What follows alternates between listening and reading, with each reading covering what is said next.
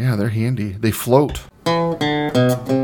Welcome to Geeks Without God with Nick Glover, Tim Wick, and Molly Glover.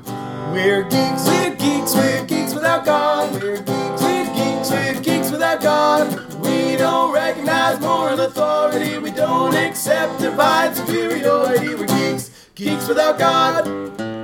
This week on Geeks Without God, our guest is returning friend of the show, Representative Mike Freiberg. He's here to talk with us about geocaching. Let's find some stuff. We're geeks, we're geeks, we're geeks without God. We're geeks, we're geeks, we're geeks without God. We're geeks, geeks without God. Hello and welcome to Geeks Without God. I'm your host, Nick Glover. I'm joined as always by my co-hosts, Tim Wick. Hello, I'm Tim Wick. And Molly Glover. I found it. It's me, Molly Glover.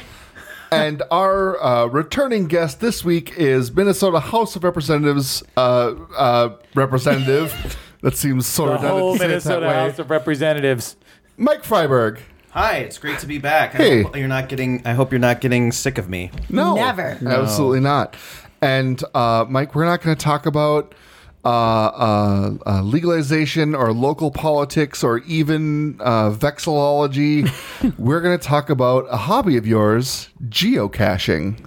Yeah, this is an idea I just kind of threw out a while ago to see if you were interested, and I was kind of surprised when Molly's like, "Great, let's talk about it next week." Absolutely. Yeah. So you must have been pretty low on topics, but I'm always happy to preach the gospel of geocaching. We are perpetually low on topics. That is our secret. But also, it's a niche hobby. It's a very geeky hobby. Yeah.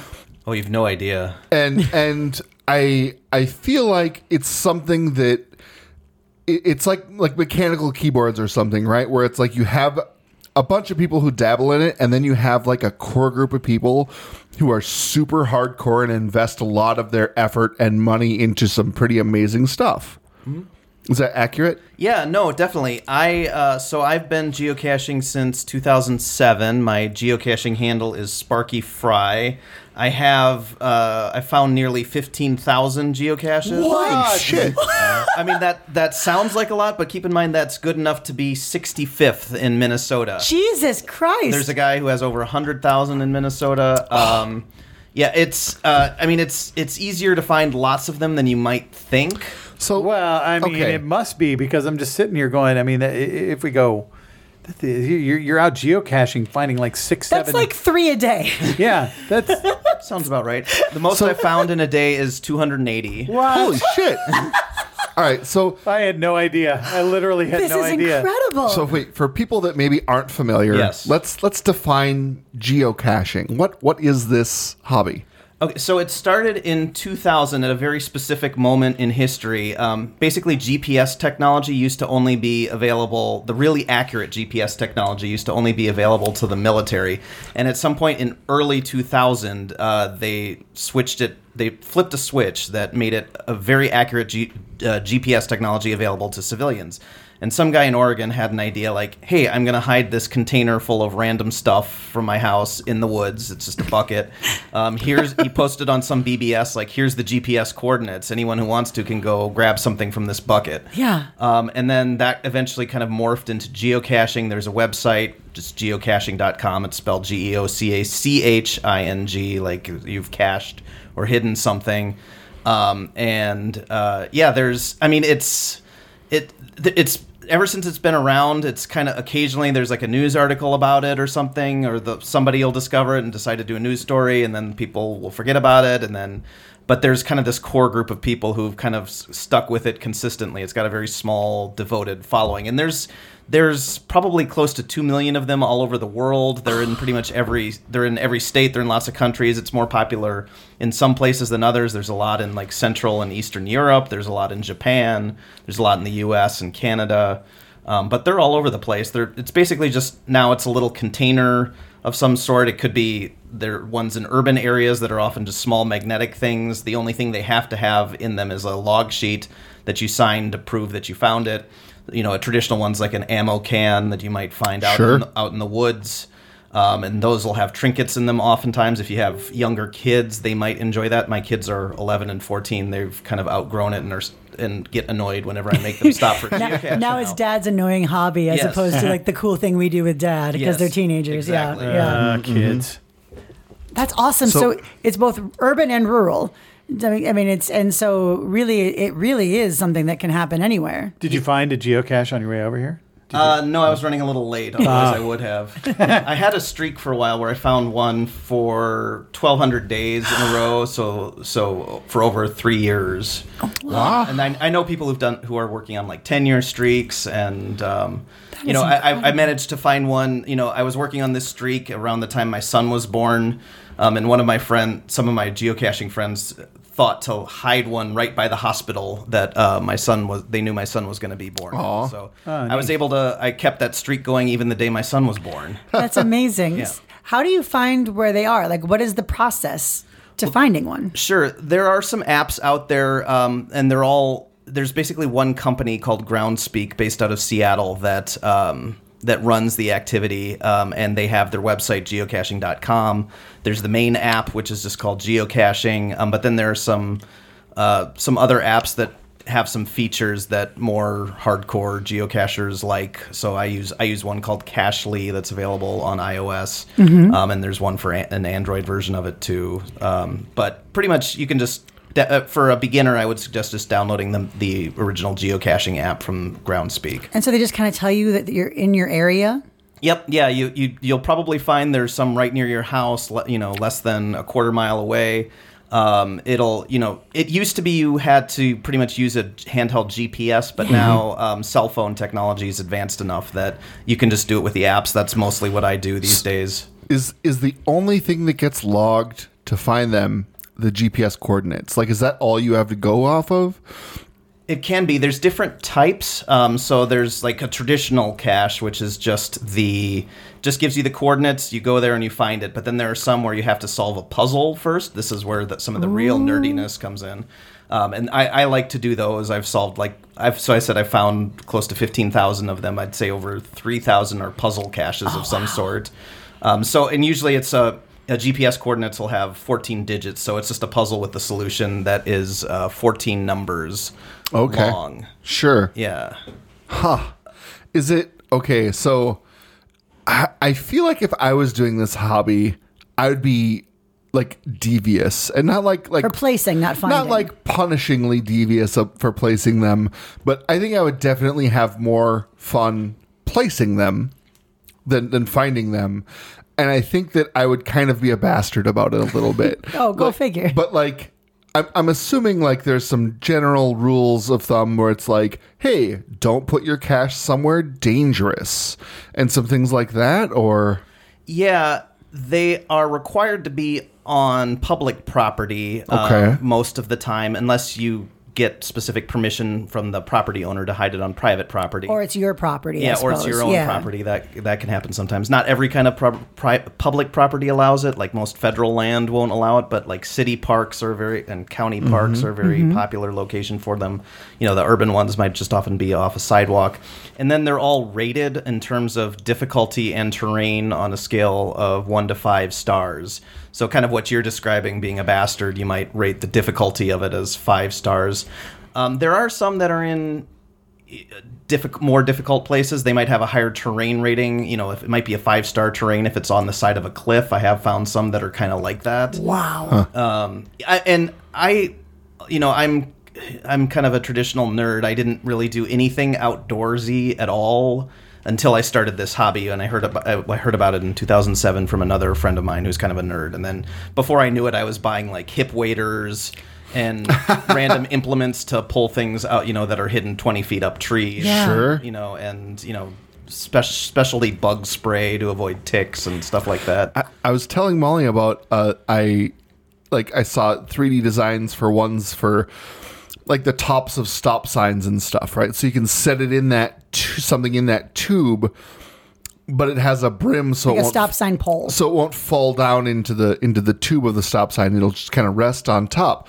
I told Molly this on a dog walk, and I reached up and touched this top of a stop sign, and Molly was like, That's too tall. Like that's I too was high going to up. say you're a lot taller than me. Yeah, so no kidding. Think of the short people when you're Yeah. finding things like We that. don't have step ladders with us all the time, just in the kitchen. A lot of geocachers do carry Oh, I those. bet. Sure, I would think in their car. Are there geocaching like conventions where geocachers all get together and like have dealers rooms where they can buy special geocaching step ladders and hip waders and bug spray and stuff? Yeah, there are event caches, they're called, and you can log them like a normal So when if you find a physical geocache, there's a log sheet, you sign it that you prove to found it. It's, Yeah. Sometimes the cache owner will check the log to make sure everyone actually found it. But then you can also log it online, and if you do that, it'll keep their websites that keep track of how many you found, where you found them all. But then some of them are like event caches, they're called, and you log them online that you attended them. And some of them are called mega events if they have like hundreds of people, and some of those do get pretty close to convention type activities, and there'll be people selling stuff at them. So there's a big one in like West Bend, Wisconsin, every year, a mega event that I've gone to. There are a couple things around the geocaching headquarters in Seattle every year.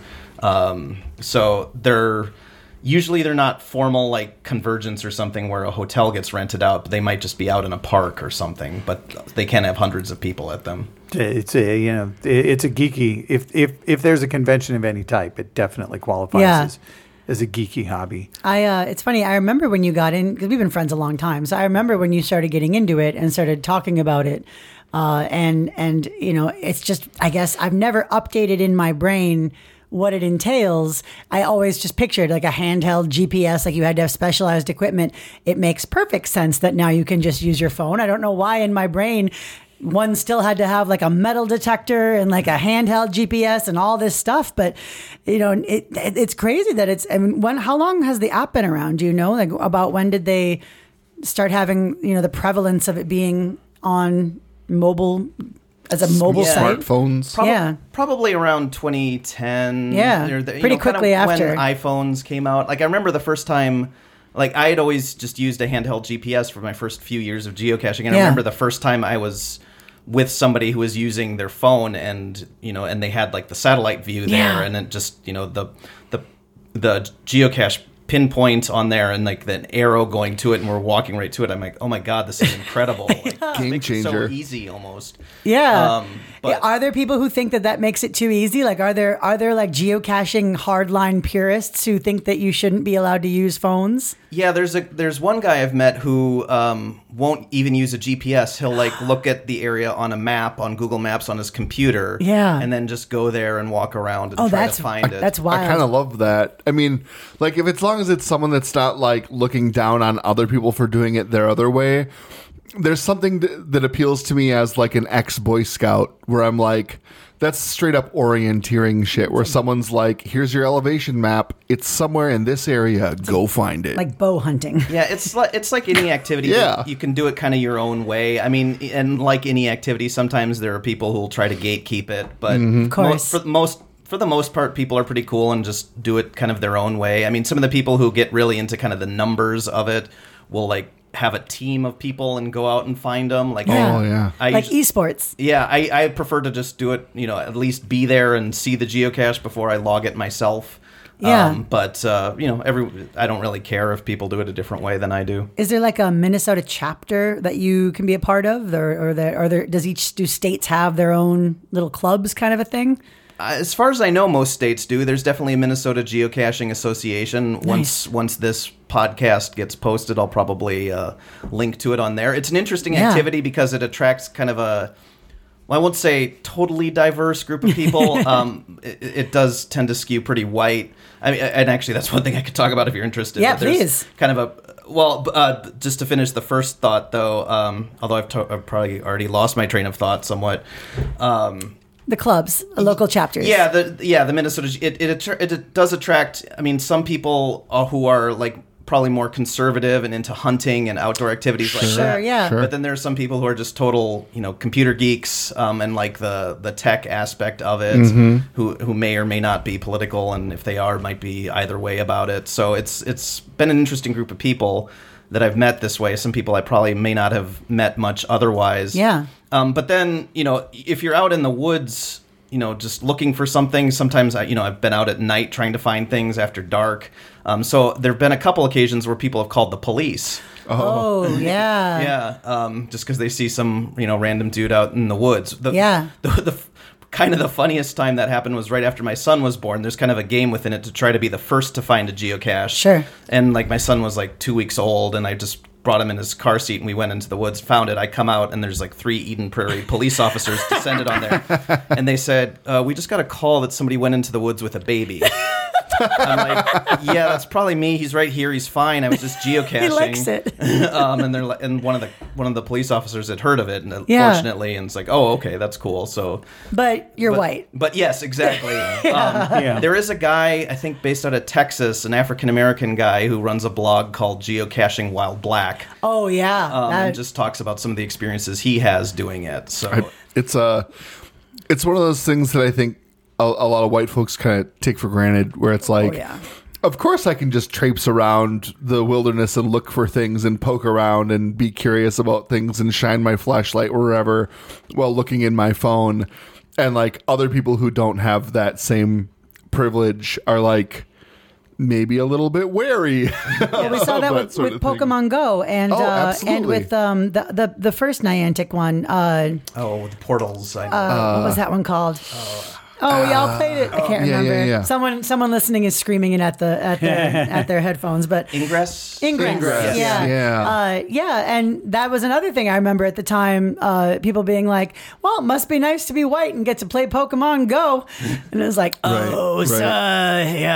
Sorry about that. I think what we're learning is if anybody out there is thinking about being a serial killer and hiding bodies, just remember to say you were geocaching. Yeah. Or just put a geocache on the body. No, then you're daring someone to find it, although that might be what you're into. All they're going to do is sign that they found it. Dear Mr. Police, So here's my geocache. When I was kind of flipping through like 3D designs and stuff for geocaching prints, some of the things I noted were, like you were saying, there's kind of a race to be first, and there are a whole bunch of 3D designs for like coins or medallions that are like, first to find or things like that, where it's a trinket you put in your geocache that is specifically for the person who found it first, as like a good job, you beat everyone else to the punch.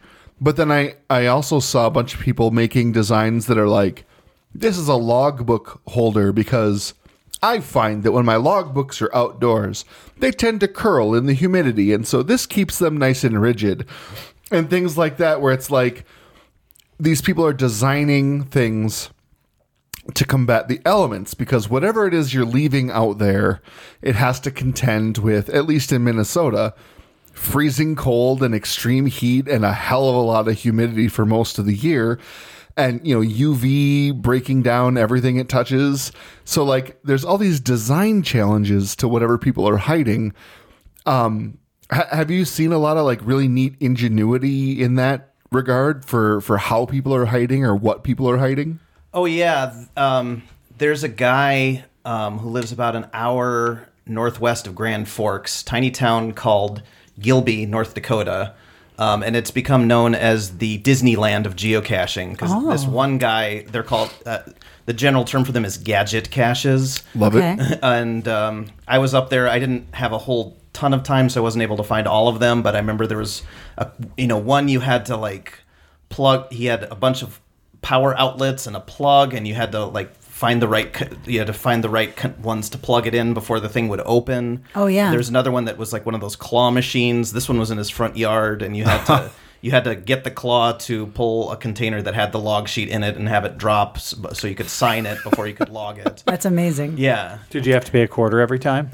No, I don't think they would have allowed that. It sounds like the opposite of an escape room, kind of, right? Where you're like, instead of trying to get out of a place, you're trying to get into an objective. You're trying to like get a thing. Yes. Yeah. I love that.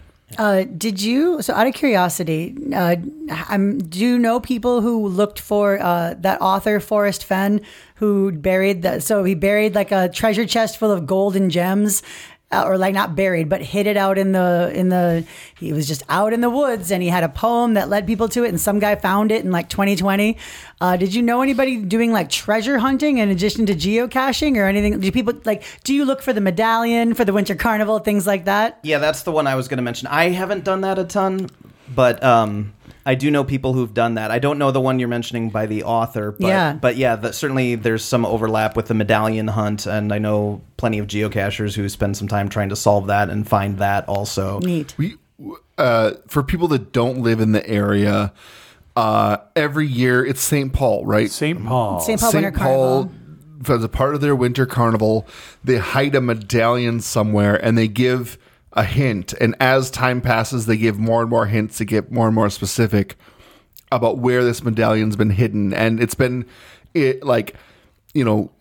in the heel of a boot or like glued to the top of a White Castle carton. We were looking this up before the podcast. We did. And if you find the medallion, you win like $5,000 or whatever. But it's not like you get coordinates. It's more of like a distributed scavenger hunt. It's clue-based. Yeah, it's clue-based. Yeah, and a fair amount of geocaches are like that too. Some of the puzzle caches, they might be a traditional... I don't know if you've heard of letterboxing, but there's some geocaches that are kind of an overlap with that. And that's a related activity where people... there's a website for it. I think it's letterboxing.org, and it'll say go to the big oak tree, take a right, walk 100 paces into the woods, take a left at the large boulder, and find your treasure there or something. There's some geocaches like that. So a lot of the ones that I mentioned are puzzles where you have to solve to get the coordinates, and it could involve like a random string of numbers. Then it turns out they're in like base 11, and you need to do some sort of math to figure it out. I actually kind of like that type of them, and I've hidden some like that myself. But yeah, there's a lot of puzzle caches too, if you're into that. The author Forrest Fenn, so he wrote a poem. He hid a 40-pound Romanesque treasure box filled with gold coins and gems.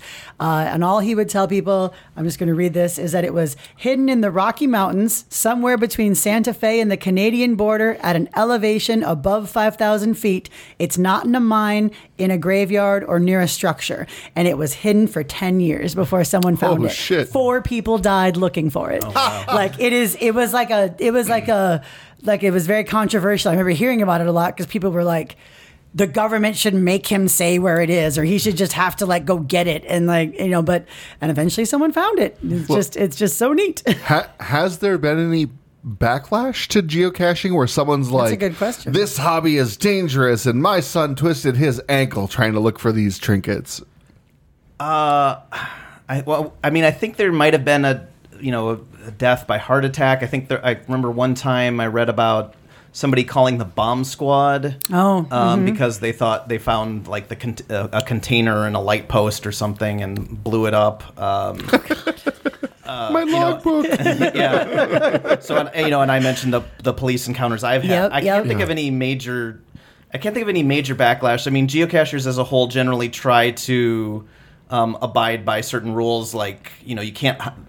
They have volunteer reviewers who won't publish a new geocache unless it meets various guidelines. It has to be, like I said, it can't be in private property unless you get permission. They don't allow you to hide things underground, so no digging to disturb the earth. They host activities. Some of the event caches that I mentioned are called cache in, trash out. So they'll have people come in and pick up trash, and then you can log it. That's great. Like a find. That's neat.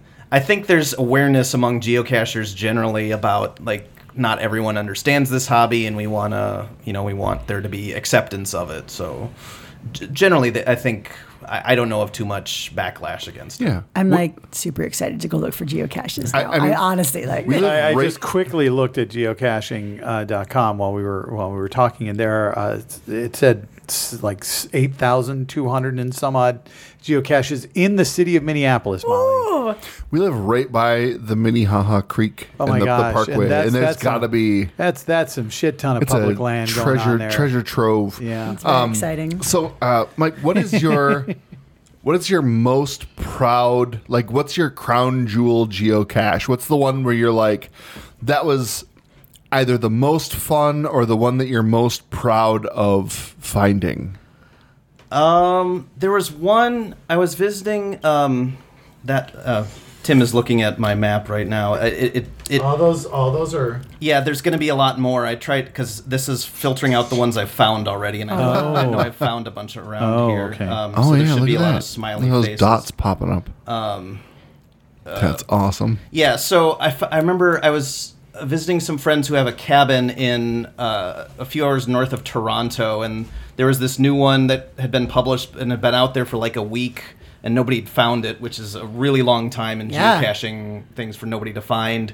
And it was up on this cliff that was only accessible by boat, and so I'm like, hey, could we use your boat and go look for that? And sure, that's my only international first to find. And you were the first? Yep, I was the first to find that That's one. It was exciting. Oh my God, up a that's- cliff in Ontario. So That's you had amazing. to Cool. boat out to a cliff and then climb to get it off the cliff. Yeah, there were some old rickety stairs to get up there. So I mean, it wasn't like it didn't require like cliff climb, like Sure. rock climbing equipment or anything like that. People had been there at some point and left their mark beyond just hiding a cache. So Yeah. if you're first, do you just log it, or do you log it and write "suck it, bitches" or something like that to be like give your little?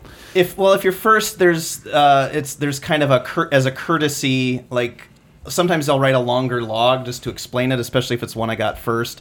But like if you're there to find it first, usually as a courtesy, I'll write like FTF more later. FTF stands for first to find. Yeah, yeah. And then just put it online so anybody else who's like running to their car to try to get there first, like knows, okay, the first is already gone. I can just go get it tomorrow. Because there's prestige that comes with being first. So you don't want to waste someone else's time if what they're really trying to do is be first. Yes, Yeah, exactly. that's courteous. So you keep saying you write in the logbook. Is this like a physical?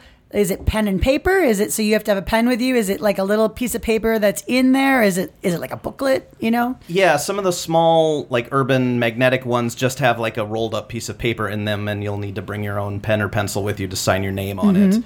But then usually some of the bigger ones that are out in the woods will have a writing utensil in there and a logbook. So does the person who placed it have to go and replace the logbook or add to the logbook? I mean, if thousands of people have found the same one after a while, you'd think there wouldn't be space for all the Yeah, pieces of paper. sometimes people actually. I don't mind if people do it. They'll like say the logbook was full, or the log sheet was full, so I just replaced it. I'm always happy when people do that because Yeah. that spares me some work as a Yeah, cache yeah. owner. So Yeah. other people are like to do it themselves and are Neat. more diligent about it. But That's so neat. It's just such an interesting thing that it's analog. That it isn't some kind of But also digital. Well, but like I wasn't sure if it was like, oh, there's a piece of paper in there that tells you to go to a website and everyone hosts. There's like a place you host your logbook or something for that. That it is actually physical is very neat. yeah, I mean, you do usually. At least I want to log it both. The physical one, but then also log it online so it keeps track of how much. And usually now I just I'll like do a voice memo on my phone and just say like found this after searching for about 10 minutes. It was great camouflage on this one. Thanks for the hide. Just put something like that online. So you say more than just your name when you're signing. It's like a guest book almost. The physical logbook, I usually just sign my name and the date, but then when I log it online, I'll usually write a little more detail. So is that where when you're talking about like geocaching.com where everything is like logged and registered, Yep. That's where you can go and really, that's and so cool. if you're having trouble finding it, sometimes it's helpful to read earlier logs, and they'll say like, oh, it was 30 feet west of where I thought it was. And Oh, you can sure. Go over there. And, So I suppose it's probably gauche to put in there exactly where it is. yeah, I wouldn't write in the log like, oh, I found this in the in the crook of the tree. Three branches up. Yeah. Hidden Yeah. in the pine tree with the big hole. Yeah, and- there is a big culture though of people if they have too much trouble finding it. I might get a call from somebody saying like, hey, you found this one last week. Can you just tell me where That it is so cool. Yeah. Is it Phone a friend. or like That's exactly what it's called. Is it? PAF. Yeah, yes. that's great. or like the person that hid this is kind of an asshole because this isn't an accurate description of where it is or something like that. Do you get like Hashtag Like- Nick Geocaching. I'm thinking more like Yelp reviews where it's like, I rate this cache 0 stars because this person hid this in a dick way. There are some people who are a little more blunt when they log it that way. I try generally to highlight the positive. Yeah. I think most people tend to do that and don't want to, even if it isn't what If no need to sometimes be- you'll find, sometimes you'll find one like, behind a dumpster in the back of a Burger King, in some random part of town, or there are some that aren't in very glamorous locations, and it's kind of can almost be unpleasant to search for them, and people look at what the hell is that person doing back there looking for something. But that guy took a baby behind the dumpster. I'm calling the cops. That's Geocaching awesome. with some heroin. Yeah, that's awesome. I think what I like about it is so I really like finding hidden things. When I was a kid, my mom did a lot of so when the Easter Bunny came to our house, he made jelly bean trails from our door to the room that our basket was hidden in, and then the basket was hidden somewhere in the room, and usually like a crazy one time my sister's basket was up twice as tall as she was because she was 6, and it was like way up tall so we could all see it, and she just was just like, where is it? We're like, you're right under it. How can I be under it? And like, I think, I don't know, hide and seek, finding things is something that I've always really been interested in. This is very exciting. About 8 years ago, about like 10 years ago, my family went on vacation, and a friend was watching the house, and it was around the holidays, and he hid candy canes all over our house. Oh, nice. Like 30 of them, and more than 30. He had so many candy canes. The reason I bring this up is because last week we found the last one. I was going to say, I bet they went months. That's amazing. A friend of mine years ago she's not a very big fan of Julia Roberts specifically for some reason. So I talked her roommate into letting me into their dorm room. Another friend of ours and I had photocopied a collage of pictures of Julia Roberts, about 40 pages, and cut out individual pictures from the collage to make it 40 times 20 or whatever. And we hid pictures of Julia Roberts in everything she fucking owned. We took like inner clothes in her school books, like in the pockets of clothes, or like taped on a hanger, but then there's a jacket over the hanger. In pages of books, like she had a copy of Infinite Jest that I think we hid like 4 or 5 different ones in, and then like 8 years after this happened, I got a message one day that was like, fuck you, I just found another picture of Julia Roberts. So like there's something about the inner prankster in me that this geocaching really appeals to. Finding them sounds just fine. Hiding them sounds like absolutely something I'm into. You hide them, I'll find them. That sounds like a plan. Well, it wouldn't be an activity without the people who hide it. So exactly. There's some. You're important. There are people who are definitely more into the hiding aspect than the finding aspect. So you would be a great addition to the Twin Cities geocaching community. That's I'm gonna just say right now, the people that hide them are tops, and the people that find them are bottoms. Wow. Rude. And that's a generalization, and it's not always true. But all right. With that bold declaration, And we've learned something else about Nick and Molly's relationship. learned. If you learned that, you haven't been. Anyway, Mike, watching through the windows, listening to words. I don't know. Mike, you have 5 questions for us. Get out of town. Is that right? Yeah, I've already done this. So, at first I've answered your 5 questions, then I came up with 5 questions of my own. So this time I decided to ask some other people just to give me some. Oh, cool. Yeah. Some to ask you. Outsource it. That's literally what this bit is for us. Yeah, and you guys haven't seen these yet, so this is very exciting. Very exciting. Let's I all love answer answering them. questions on the cuff. Okay. Off the cuff. Okay, so first one is from my sister, who I think you may have met. She plays the bagpipes. Yeah. She asks, do you think they will replace Jonathan Majors as Kang or move on to another villain? He has, as of today, he is fired from Marvel. But she's asking, will they replace him, or will they just not do Kang? I'm giving people context. Okay. He was found guilty of misdemeanor assault and some other misdemeanor harassment. And so Marvel's not going to continue with him. I think, unfortunately, because they showed us like the big gallery of Kangs, the court of Kangs, and they all looked like him, I don't know if they're going to recast him and keep doing Kang. I feel like they might try to jump forward to something else like Doctor Doom, and I think that sucks. I love Doctor Doom. He's literally my favorite comic character. I don't want it rushed. I think they're going to recast him. Yeah. I think they might recast him with the actor who plays Door in Alan Wake 2. I think they're going to recast him with an actor who looks similar to him, to Jonathan Majors, but not the same. Similarly to what they did with Rhodey when they recast James Rhodes. Yeah. You know, and so I think that's what they're going to do. I don't see why they would give up on Kang. He's so key to their plans at this point. It's pretty obvious. I hate to think of a thing like that and think like, what a waste, because like someone was negatively affected. Horrible things happened there. It sounds like a really bad, everyone's the asshole situation.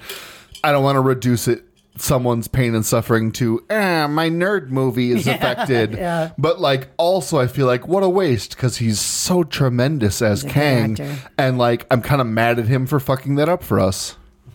I am going to agree with Molly. I think they will recast. I think they've put enough work into where they are with Kang that they're not just going to get rid of it and move on. But we'll see. Okay, thank you. Another one from my sister. Which overplayed Christmas song makes your ears bleed the most? Little Drummer Boy. Fuck that song. It's such a bad song. I hate it so bad. I hate it. I don't. What's the other one that you hear a lot that's more pop? Oh, All I Want for Christmas Is You. I don't care for that song at all. I know it's popular, but... I hate Silent Night. Oh, Silent Night's pretty bad. It's so droning, and it's so long, and it's so religious, and it's just... It's like, yeah, I can't do it. It's Drummer Boy. It's still Drummer Boy for me. I tried to pick something else, but it's still Drummer Band. I can... Yeah, but see, like, I can handle some, like, for example, the David Bowie Drummer Boy, like, the duet is with decent. Bing Crosby. Yep. So there's some like that, but I feel like there's no version of Silent Night that doesn't make me want to turn it off immediately. So I feel kind of that way about Holly Jolly Christmas. Oh yeah. It's kind of the definition of insipid. It's playing. It's always playing over scenes of shopping and in movies, or like a party. Yeah, I always think of like the silhouettes in Home Alone, right? Yeah, I feel like Holly Jolly Christmas is one of the songs that play. Okay, thank you. So the next question is actually from me, and it's which Christmas song do you like the most? Ooh. Baby, Please Come Home. The one that's like, there's lights on the tree, Christmas, the snow's coming down. That one, I like that one a lot. The Christmas song by Nat King Cole. Chestnuts roasting on an open fire. Okay. Yeah. So like, we've discussed this years ago in the past. As opposed to years ago in the future. Well, I really have a distaste for... Nick is a Grinch. When it comes to Christmas music specifically, Nick is a Grinch. I really just dislike all Christmas music pretty aggressively. And so you're like, which pile of shit tastes worse? No, which tastes better? Nick. Better. Yeah. Well, I mean, better? is there how much of a difference is there? I think. Shit. I don't know. Sing a few bars. Do you like Deck the Halls? No, I don't. What if it's sung to the tune of War Pigs? Rocking Around the Christmas Tree. What's that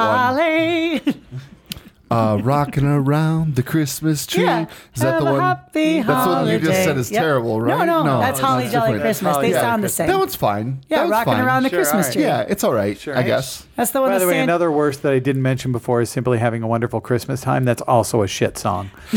I actually kind of like Silent Night. I hate to say it. I just really? think the melody's really pretty. There's also a version by a Russian composer, Alfred Schnittke, that's totally dissonant. Oh, that sounds interesting. Yeah, for violin only. Like sometimes I make my kids listen to it and they just hate it. That sounds okay. I'll give that a listen. I'll listen to a like dissonant version. Christmas music that doubles as a psyop. Like, It's the words more than the tune. It's just interesting holy infant, tender and mild. I can't do it. An interesting fact that I learned as we've learned songs for the Dregs holiday shows is most of the like super pretty and slow Christmas songs used to be like pub songs. Oh, sure. So they were actually much more up tempo. Yeah, that makes sense. And not dirges. Okay. All right. Question 4. This one's from my dad, who just by way of background is an atheist. He says, "How do you deal with Christmas without being an asshole?" Yeah. I focus on, frankly, the pagan and Roman traditions of Saturnalia and Yule, and just try to just not. If people are religious about it, most of those people aren't in my life, so luckily I don't have to deal with it too much. But if someone is like, Merry Christmas, he's born, I'm not going to be like, no, he's not. You're just kind of like, okay, it's good, hooray for that. My sister-in-law's family has a birthday cake for Jesus every year, non-ironically, and they sing happy birthday to Jesus. Is it a good cake at least? Is it I think it's a tasty? sheet cake. I think it's just a sheet cake. But my brother's birthday is 2 days after Christmas Day. So one year it was happy birthday to Jesus and Kevin. And that's just a great song that I need to sing always to him now. I think all three of us are pretty lucky that we have. None of us really has anyone in our life that's important to us that is like Religious. offended by us being atheist or non-believers, or that is such a strong believer that it would make that kind of celebration awkward, right? Even in our personal lives with the people that we gather with on the holidays. So we're all three of us are very lucky for that. So this is probably a little bit easier for the three of us to answer than for some folks where it's probably a very difficult question. But I think that, more angry atheist phase for me, it might have been a little bit more insufferable about it. But now it's very easy for me as an adult with autonomy who can decline certain family events without drama to just opt out of places that are and events that are more religious and just only choose to participate in the parts that are more secular. Yeah. I'm not going to go to midnight mass with you. Just Right. it's not going to happen. Right. But I'm not going to be a douche about it. I'm just going to say, no, I don't. I'm not going to spend my time that way. Thank you for the invitation. And I think you can, to me, it's more about accepting there are all sorts of different traditions. I did a delivery to a family this weekend that I know. The guy used to work for the same company that I work for. And he's super conservative. So normally this time of year, I just say happy holidays. For this family, I said Merry Christmas. You know why? Because why not? I know that's really what they wanted me to say. And what's the difference? It didn't hurt me to do it. So to me, it's kind of like,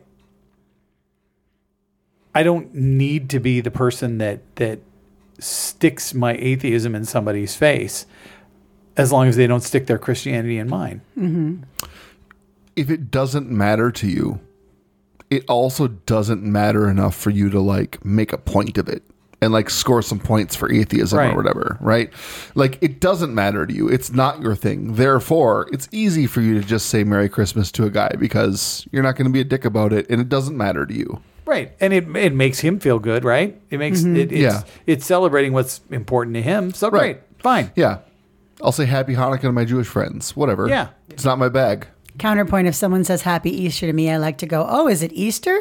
Especially if you're surrounded by like bunny decorations and eggs and stuff. Just Well, like, that's is just it fun. Easter? That's just fun. The only reason I ever know it's Easter is because of MiniCon. That's it. I think it's always a surprise. Awesome. What do you think? I agree with what you said. I mean, I don't see any harm in, if somebody says Merry Christmas to me, I don't take it personally or anything. Yeah. And, just kind of roll with it. And I mean, we celebrate secular Christmas at my house. And Yeah, we same. did growing up too. So, I don't have any problem with it. Yeah, Christmas was always secular for Without us. Christmas, I would not have my Star Wars Lego Advent calendar every year. And so for that, I celebrate it. Thanks, Jesus. Christmas is a net plus for Happy society birthday, because of Jesus. Legos. Yes.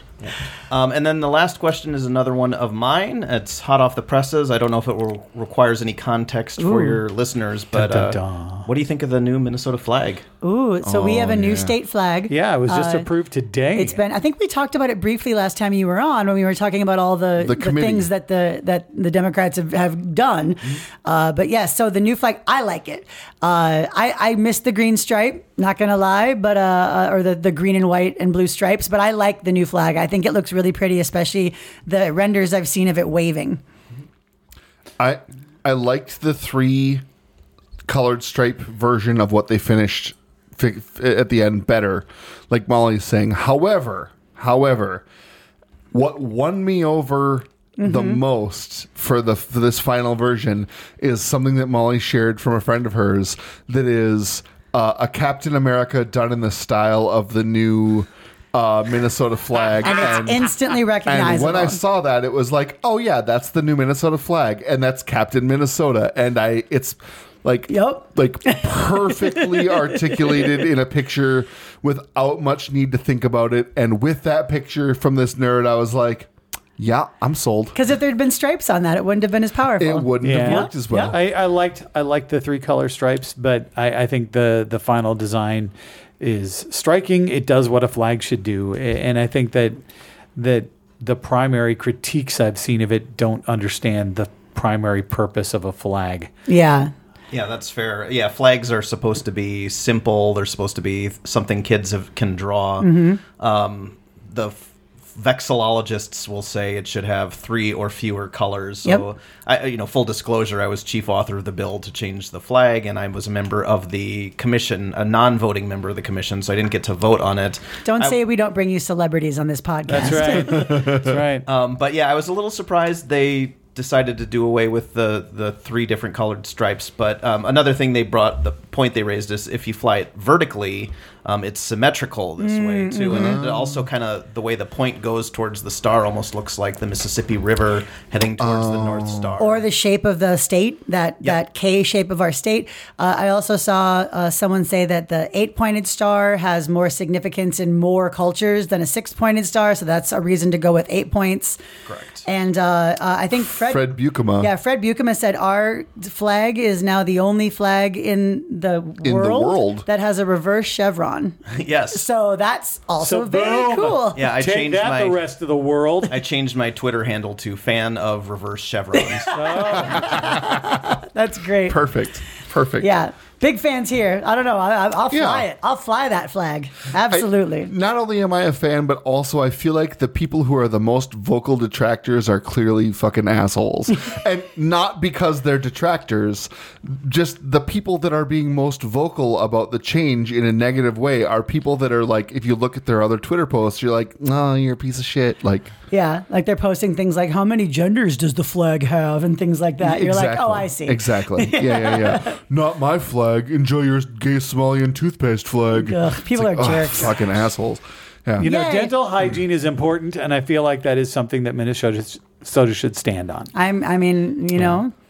We clearly do. Yeah, but not anymore. We got rid of it. We got the bright white of the teeth is the star. The healthy blue of the gums. Blue. Anyway, that's right. Good not voting work, Mike. Yeah. Those are great questions. Thank you so much, Mike, and Mike's family. And thank you for being our guest to come on to talk about a new hobby. We want to know, do we have listeners that are geocaching? What's the most exciting cache you found? How many? How many have you found? Do you measure up? We want to know. We want to know about devious things that you've hidden that are geocaches and not like ethically dubious or illegal. Before this episode, I would not have guessed there were 15,000 geocaches in the world. I would not have guessed that. I wouldn't have either. The geocache beneath my floorboards keeps me awake at night. I probably would have guessed in the hundreds of thousands. Mike, is there... Oh, fine. You're smart. Nick knows more. Is there... Well, it still was way off. Mike, is there anything we should look forward to in 2024 from the Minnesota legislator or on your schedule, public or private? Anything you want to plug, basically? Anything you want to... I don't know how you ask a politician anything you want to plug, but that's essentially it. I think we'll pass a good bonding bill and invest in our public infrastructure. Hell yes. Yeah, I was thinking next year was a bonding year. Correct. Yeah. Exciting. And other exciting policy bills, and the new flag should take effect on May 11th, which is Statehood Day. So, so hopefully we'll be hoisting the new flag over the state capitol on that day as well. Very exciting. All right, all you atheists, non-believers, and other folks that are listening, despite not falling into those categories, you can find us on Facebook and Blue Sky. We're basically anywhere you can find podcasts, we'll be there. If we're not, let us know and we'll try to make that happen. Otherwise, you can also listen to us through a private RSS stream through Patreon for all our supporters, where you get to listen to all these episodes as they are edited. Isn't that great? It's pretty great. It's pretty great. I'm going to answer for you. It is great. Whoever edits them usually gets them up super early. I think whoever edits them is also very handsome and does a good job. I bet the guy that posts them, I bet he's a pretty great guy. I bet he's a top. And with that, we're Geeks Without God, and we'll see you next week with more godless fun. Thanks, everyone. Bye. Bye. Meet me at 42.3917 North by 116.5008 West. We're geeks without God. We're geeks without God. We don't recognize moral authority. We don't accept divine superiority. We're geeks without God. Until next time, you can find us blogging and listen to past podcasts at geekswithoutgod.com. And you can follow us on Twitter at geekswithoutgod. We're geeks without God. We're geeks without God. We're geeks without God. That was way more interesting. I thought I was interested, and it was still more you could say you interesting weren't than I thought.